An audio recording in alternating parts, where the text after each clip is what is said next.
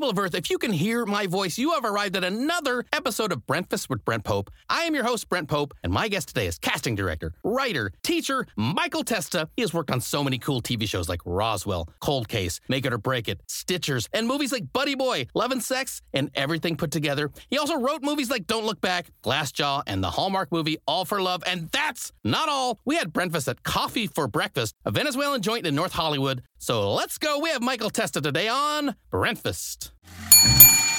Pick it up! Welcome to Breakfast with Brent Pope. Breakfast. This young lady just smashed the lids on all these cakes in the bakery section. That could go on a Hallmark card. My guest today. Oh, I'm going to need to hear all about that. I didn't need any extra sausage. He adds character to my crew.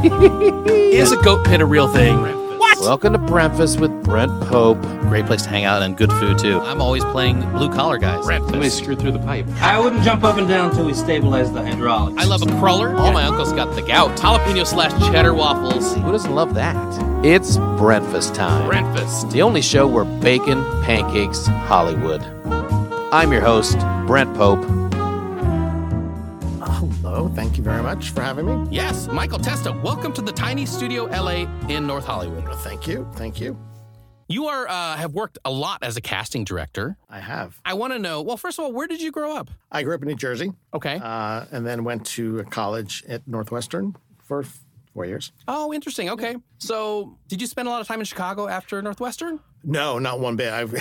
Like the day I graduated, I drove right back to New Jersey and spent, 2-3 years there and then moved out to California. So you moved out to California after college and after going back to New Jersey. Yes. What drew you to Los Angeles? Just the idea if I wanted to work in this business. At that time, this was the only really place to be, except for New York, and I hate New York, so. I like visiting New York a lot. I don't even like that. Really? I don't think I could live there. I like the food. It is very hot and sticky in the summer there, and I feel like I walk 20 miles every day. But it's too much. And I grew up right outside of New York, so it was always a hassle to get in, and I grew up in in the period when it was not great, Mm-hmm. so it was always like this mythic other place that was not good to go to. So yeah. We talked about this, gosh, it was a lot of episodes ago. What's your feelings on the Taylor ham, which is a thing in New Jersey and New I York? have very specific issues about that. Okay. Number one, it is a Taylor ham. I don't call it pork roll. Okay. And you can't get it out here. It's a real pain in the ass. I love it. Until Gina Ippolito, she's a TV writer, she talked about it. I'd never heard of a Taylor ham, so it was like... It's so good. But they now sell it at Bristol Farms. Really? It's expensive, but... Bristol Farms, is it the same? Is it 80% of what it is? It's the same thing. Okay, I'm going to have to try Taylor ham from Bristol Farms. Okay. Yeah. This episode is brought to you by Bristol Farms Taylor. Yeah, it's a little like Spam, by the way. FYI. Oh, you think that's a negative? That's a positive. No. It's right, not Marco? at all. Hawaii, Philippines, we love the Spam. Well, then you'll love. Okay, gosh, now I'm getting hungry, even though we just ate a bunch of food. Okay, so how'd you get into casting? Was that something that interested you, or I had no idea about casting. Casting is one of those things that sort of no one really knows about, but sort of there. And when I moved out here, I simply, wanted to get a job somewhere. Doing anything, and answered an ad in Variety, which when they used to have want ads and classifieds. And I got a job as an intern at a TV production house called Stephen Cannell Productions, and they did shows like 21 Jump Street. Stephen J. Cannell. Stephen J. Right? Cannell. Yeah. I remember that in the closing credits of things for some reason. Cannell rhymes like channel. That's right. Oh, is that how you say it? Cannell? Exactly. Okay. And then was put on staff like 2 weeks later as a casting assistant on the TV show of Hunter, the very last season of Hunter. So. Oh. Is that Fred Dryer works for me? Sorry, wasn't that his catchphrase? Works for me. Oh, I don't know. I think it was former LA Ram, Fred Dryer. I remember when I was very nice, very tall, very big. Was he really? He was like 6'4", I think. Oh wow, okay. Because I always thought Dee Dee McCall, whoever played Dee Dee McCall, was like super short. But she was short. So maybe. Oh, was she? She was very tall and she was short. Well, she was off the show when I became the assistant. We added another actress by the name of Lauren Lane, who went on to The Nanny. Cool. Gosh, Fred Dryer, Hunter.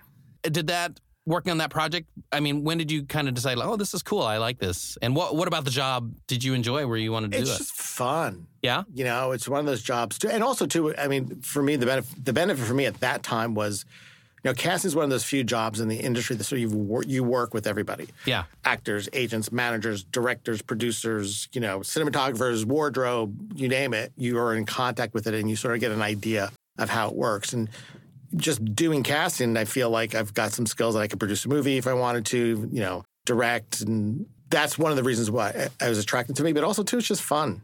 You meet different, have a lot of different people every day.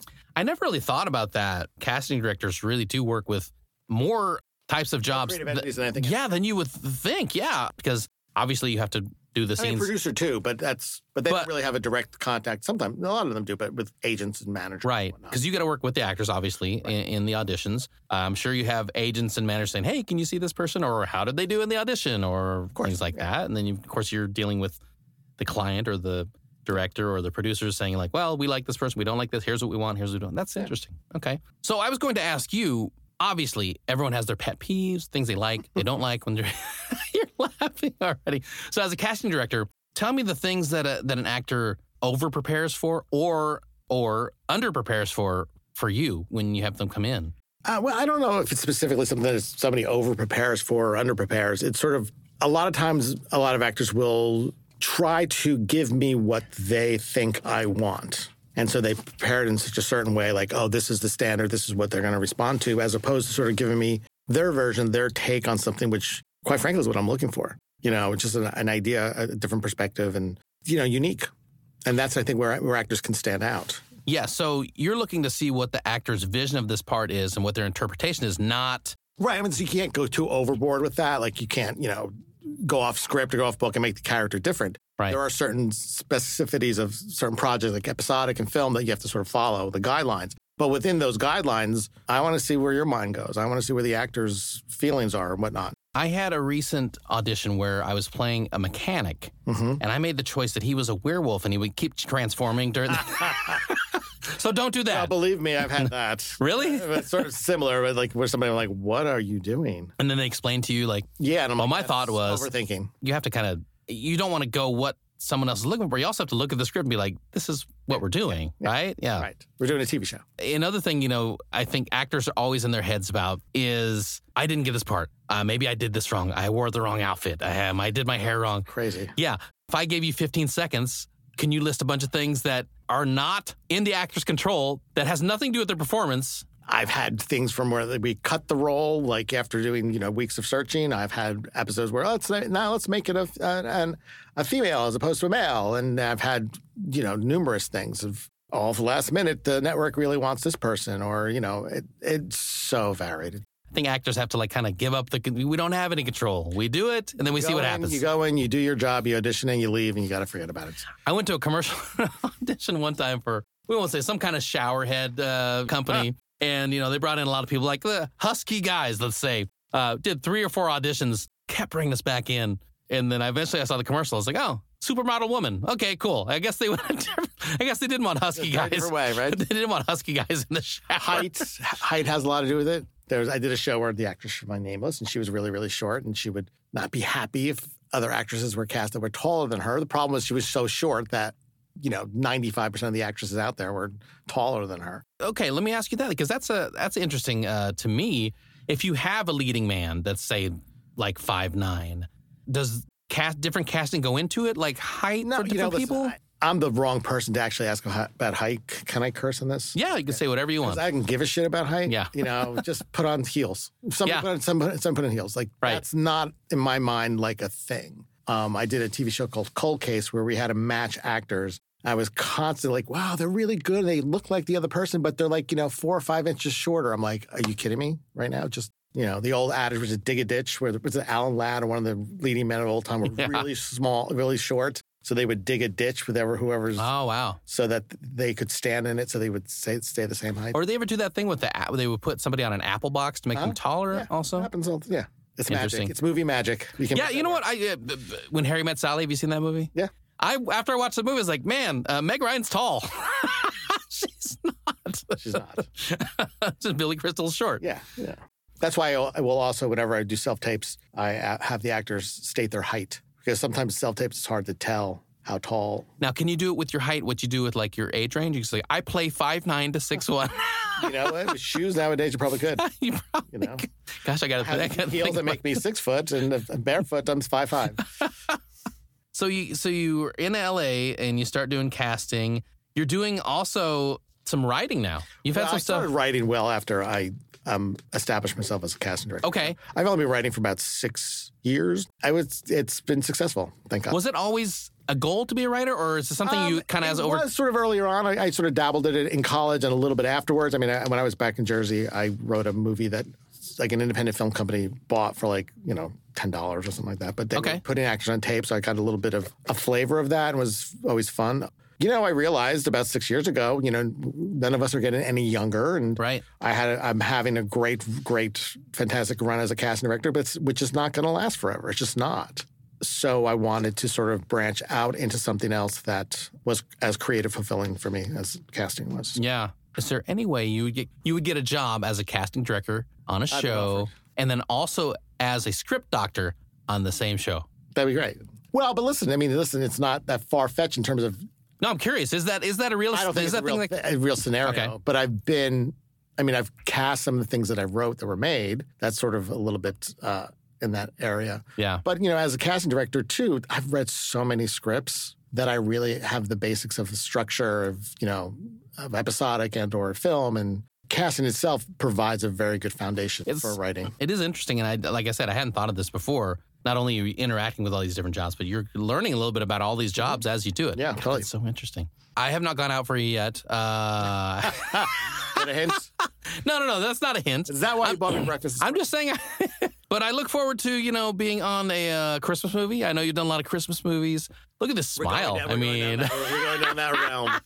Well, the Christmas movie realm. Yeah, well, you've done a lot of Christmas movies, right? I have. So let me ask you this. This is interesting to me. Is there something that makes people more castable in a Christmas movie than other people in general? Yeah, yes, in a sense. It's, I think every actor who does a Christmas movie needs to have an innate likability. Or somebody, you want to cast somebody you want to be friends with. The tones of those movies are a certain way. We want good feelings, good Christmas feelings coming out of those movies. So you have to sort of, you're not going to cast a dour sort of person. What about for the villain? William Dafoe, God love him, but he's never going to do a movie. He looks like...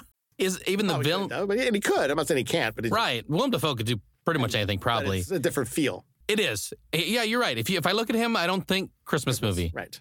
Would you say even like the villain, if there's a villain in a Christmas movie, is a little lighter than... Of course. Just still kind of likable? Right. Like the lovable jerk? Yeah, nobody wants the Christmas to be dashed, and that's true. And destroyed. And it's always, on the verge of being destroyed, but the villain usually comes to an eye-opening, Oh, so the villain is not just a bad person. They end up like turning it around usually. They're misguided, and the spirit of Christmas. Right.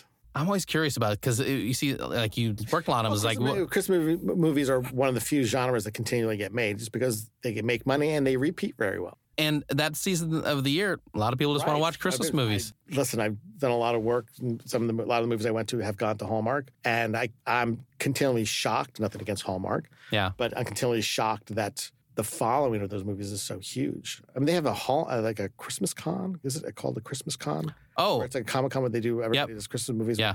Which I think is a fantastic idea. But I have like an aunt twice removed or something like that. But she follows and goes to those things. I'm like, yeah. So it's a whole other, realm. What would you say are like some of your favorite Christmas movies? Oh my God, I can't pull this out of my ass so quickly. I'll start. I go like Home Alone, Christmas Story, maybe. But it's not. I'm not one of those that needs to watch. The only thing I usually kind of like to watch around the holidays is, God, this is really old. But it's Laurel and Hardy, March of the Wooden Soldier. Oh my God! It's just so bizarre. No. It's such a bizarre movie, but it's great. Laurel and Hardy, I love all those duos from back then. I love Abbott and Costello. This is a trio, the Three Stooges. Right. I love all those guys, but something about Laurel and Hardy, man. Stan Laurel's face was just it's classic. It's classic. Was so rubbery and that one I just like because it's it's bizarrely with all the Mother Goose stories and then the weird ass guy that's just sort of like weirdly like Harvey Weinstein, like sort of Me Tooing people. See, I guarantee you there's no other show talking about that movie, which is great. Yeah. That's really cool. God, Stan Laurel and Oliver Hardy. Wow. And then they try to colorize it. And that was an awful... That's a bad idea. Yeah, it was a very bad That's a bad idea because it just looks weird and it takes you out of the time period too. Like you think, oh, is this later than it was? But it wasn't. I used to live over by those stairs where Laurel and Hardy, they had the whole scene with the piano on the stairs. Where yeah. But I'm not a huge, I mean, I don't know a lot about Laurel and Hardy. I was more Abbott Costello and Three Stooges. Me too. That's all I know. But No Shemp. I went back and watched some Shemp recently just to see, like, it's not. Curly is the funniest guy in the world. If Mo doesn't sell that straight man, I mean, none of it works. I don't think. I kind of hate it when they remake all these Three Stooges things because... Well, like the movies? Yeah, you can't remake that magic of those characters. Yeah, I mean, God bless them, the actors. I mean, the Farrelly Brothers movie I didn't think it was that bad. No. Although they got panned. I thought the actors did a nice job, but it's just not them. It's just not them. I mean, it wasn't originally, it was supposed to be like Jim Carrey and Sean Penn was going to play Larry. Yeah. Talk about a job that Sean Penn, well, I don't know. I'm just thinking in my head he would have hated it. Brilliant. It would have been brilliant, but I think he would have hated it. I don't know. I'm sure he's got a sense of humor. He does. I mean, well, look, without Spicoli from Fast Times at Ridgemont High, there's no Sean Penn. No Sean Penn. And, you know, if I watch that movie now, I still watch it, and I don't see Sean Penn. I see Spicoli. There you go. And you have no idea what this guy... What this guy's capable of and what he's going to do in the future. I mean, goodness gracious. I just recently rewatched Milk, and he's just so good. Such a good movie. He's just so in it. Yep, he is. He's just that character. Yeah. I mean, I guess that's one of the brilliant things about it. One of the many brilliant things about his acting is just he's just that character. Some characters or some actors, I feel like they play pretty close to themselves most of the time. I feel like he really pushes the thing. He's one of the few actors that are chameleons.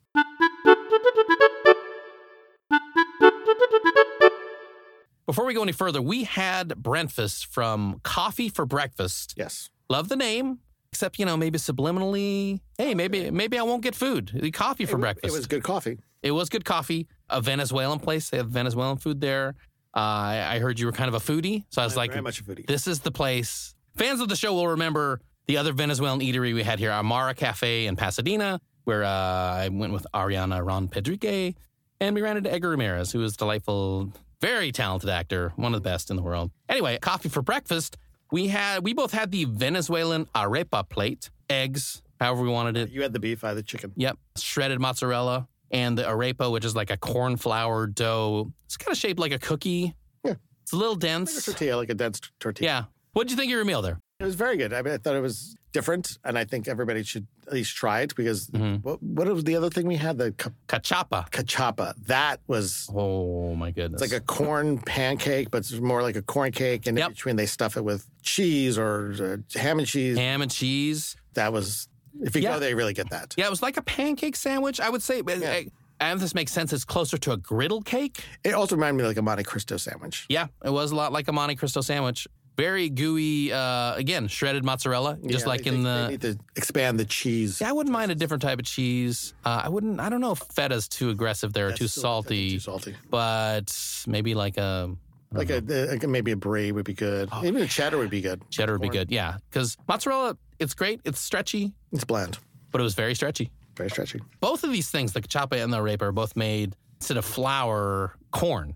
Corn flour? Yeah, corn flour, or the one they called arepa flour, which is made out of corn, I guess. Cachapa was fantastic. It was I felt like it was very hearty, very rich. I don't know that I need to eat. It needs syrup, though. It didn't need the syrup. The syrup added another layer to it. Yes. Maybe that's not how they typically make it in Venezuela, I guess. I don't know.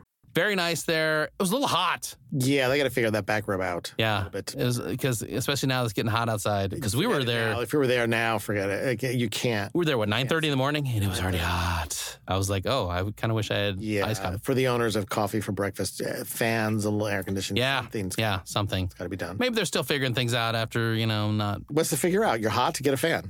That's not a lot to figure out. Make a good point. It's a pretty simple equation. From the movie The Obvious Detective. Why are these people all sweating? They actually had fans. They just weren't on. I was this close to saying, can you turn the fans on? Oh, that would have been nice. Yeah.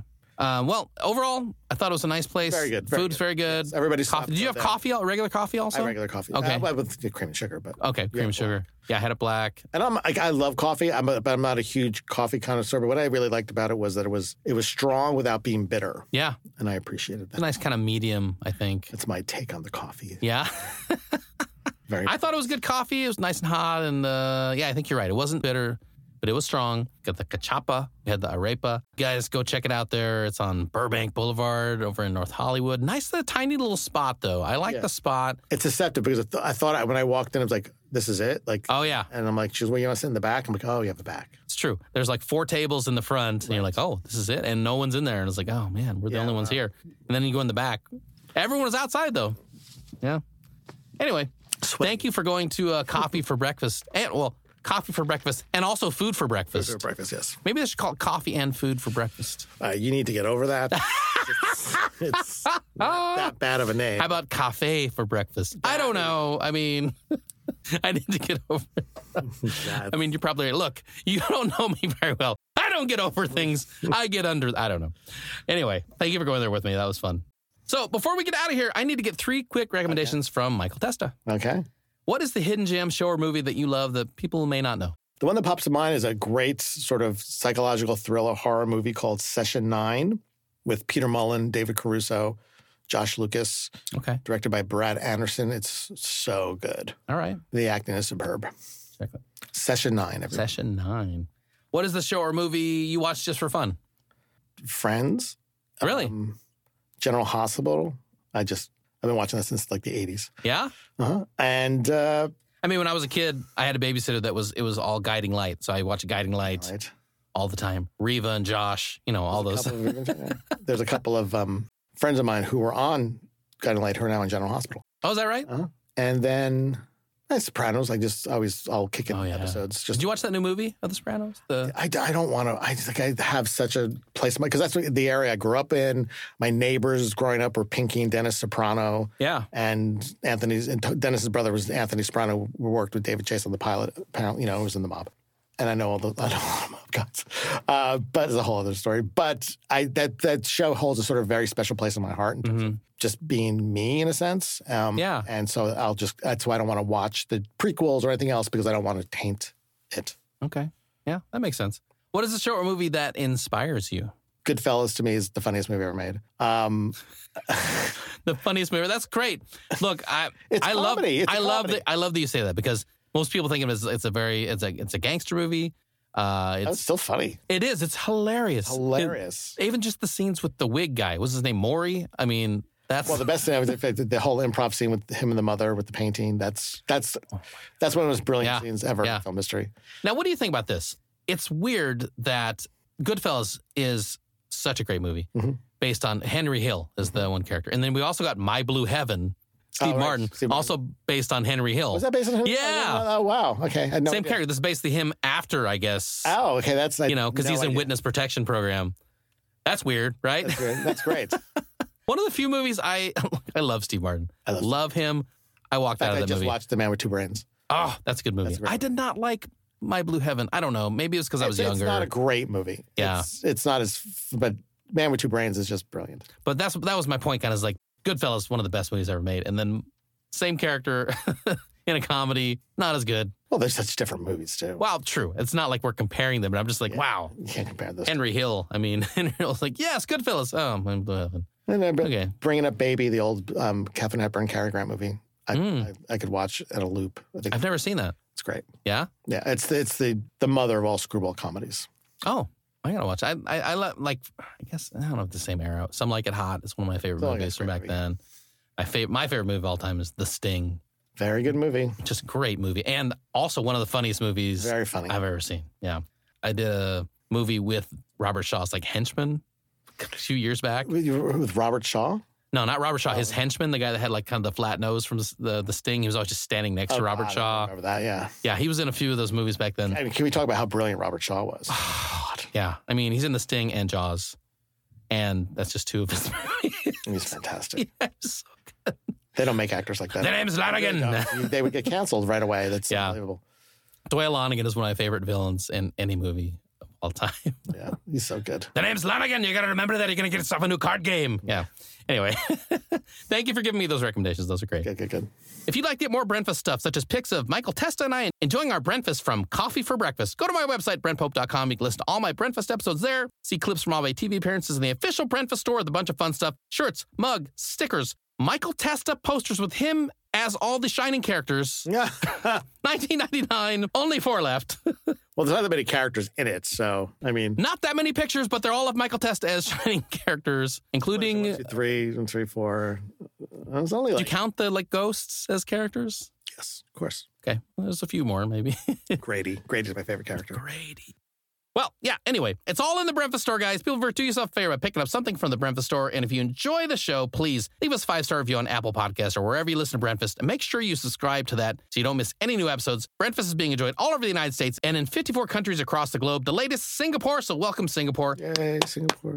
And trust me, my Breakfast Burrito Brigade, we're just getting started. Special thanks to my studio engineer, Michael Leon, and everyone at the fabulous Tiny Studio LA, TinyStudioLA.com, for making me sound so good. Michael Testa, what is next for you, and where can we find you on social media? I think in September, Netflix film called Love in a Villa, which I'm very happy about, very, very proud. It was just a great script, great producer. Now, you wrote this one. No, I did not write this one. Okay, sorry. But I cast this one. You cast this one, okay. And I was just great, and Mark Steven Johnson, an amazing director, writer, and stars Tom Hopper and Kat Graham. Ooh, so Tom Hopper, I know him from Umbrella Academy. Yeah. The big dude. Big dude. So funny, and it's such a great script, and one of the best casting experiences I've ever had. So nice. Very happy about that one. Excellent. And do you have social media, or you do not? I do. I'm sort of a Instagram whore. Yeah, love it.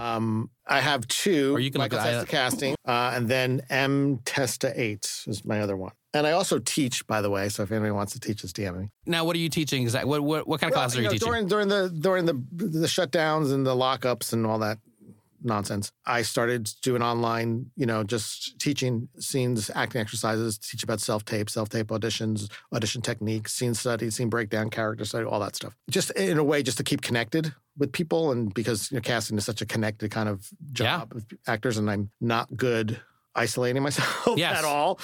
So I needed something to sort of, an outlet to sort of keep connected, and that was what I found, and it's been great. And I decided to keep it going after it all ended. I had all intentions of stopping it, and then it's been quite fruitful. And a lot of my students have gone on and really booked stuff and nice recur on TV shows. And is there somewhere they can go to find those classes? Yeah, just if anybody's interested, hit me up on my Instagram at Michael Testa 8 or Michael Testa Casting, and then just email me your email, and I'll send you any information on it. Awesome. Michael Testa, thank you so much for coming in. This was delightful, and great meal with you also. Very nice. And with that, we put another coffee for breakfast and food for breakfast also. I need to get over that. All right, fine. I'll get over it. Episode of Breakfast with Brent Pope in the Ultigo bag. See ya.